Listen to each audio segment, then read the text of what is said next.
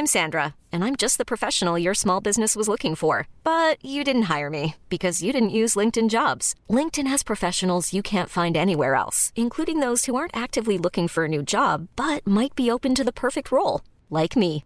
In a given month, over 70% of LinkedIn users don't visit other leading job sites. So if you're not looking on LinkedIn, you'll miss out on great candidates like Sandra. Start hiring professionals like a professional. Post your free job on linkedin.com/achieve today. Te lo cuento.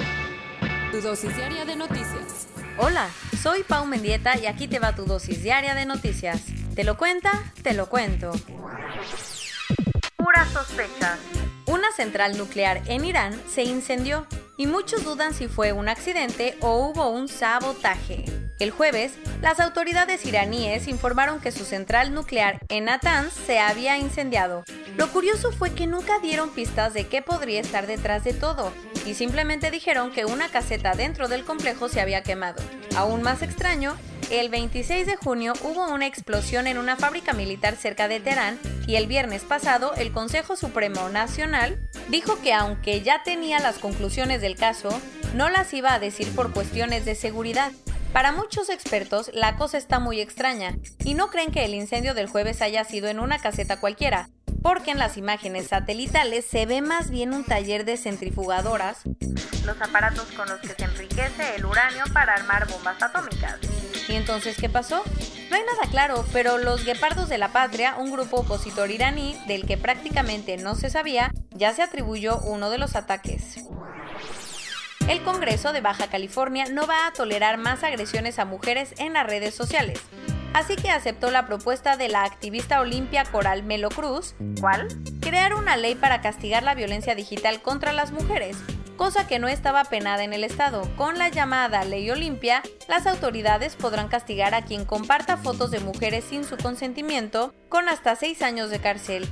Y la verdad era algo urgente porque en el estado se han registrado 132 sitios web y aplicaciones de explotación sexual.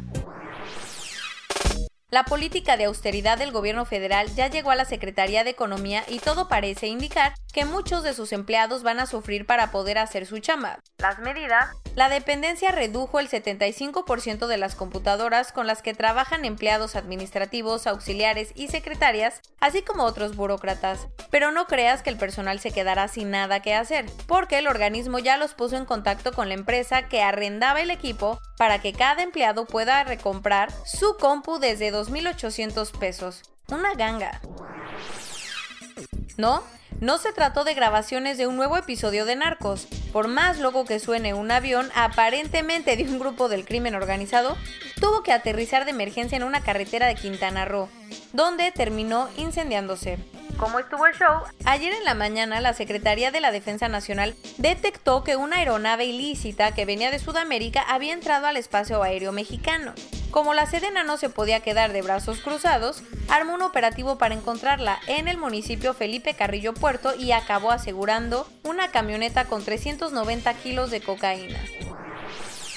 Ni la marcha de hace unos días ni todo el mes del orgullo parecen haber tenido efecto en el presidente de Polonia, que el fin de semana se echó otra declaración un tanto polémica, que dijo que mandará al Congreso una iniciativa de ley para que la Constitución prohíba la adopción para las parejas del mismo sexo. Andrzej Duda dijo esto durante su campaña de reelección, poco antes de la segunda vuelta de la próxima semana. La bronca es que su rival se echó unas declaraciones igualitas, así que el panorama para los miembros de la comunidad LGBT+ se ve complicado. Desde que China aprobó la ley de seguridad para Hong Kong la semana pasada, las cosas en la región autónoma están cambiando de forma importante. Un ejemplo, en los últimos días se ha reportado que los libros pro democracia han desaparecido de las bibliotecas de la ciudad. El Departamento de Servicios Culturales de Hong Kong reconoció que todos estos libros fueron removidos de los estantes para analizar si violan la nueva ley. Entre los textos que ya no están disponibles hay varios de Joshua Wong y Tanya Chan, importantísimos personajes a favor de la democracia que han liderado las protestas en los últimos meses. Corona News Global. En el mundo. A nivel global, ya hay más de 11.367.000 casos y hasta ayer en la noche al menos 532.000 personas habían muerto. Y en México, 256.848 personas se habían enfermado de COVID-19 y desafortunadamente 30.639 habían muerto.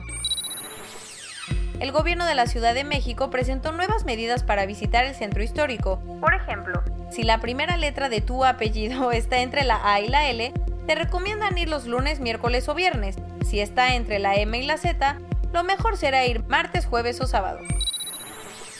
López Obrador criticó que los conservadores comparen la cifra de muertos de México con la de países como España o Francia.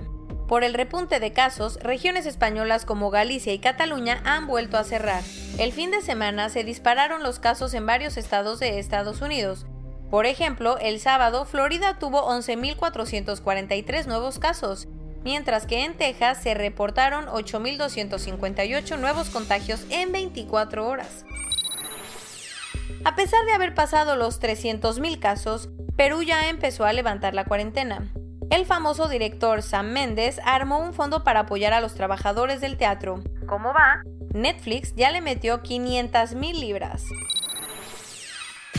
Y esto es todo por hoy. Nos vemos mañana con tu nueva dosis de noticias. Pau Mendieta se despide.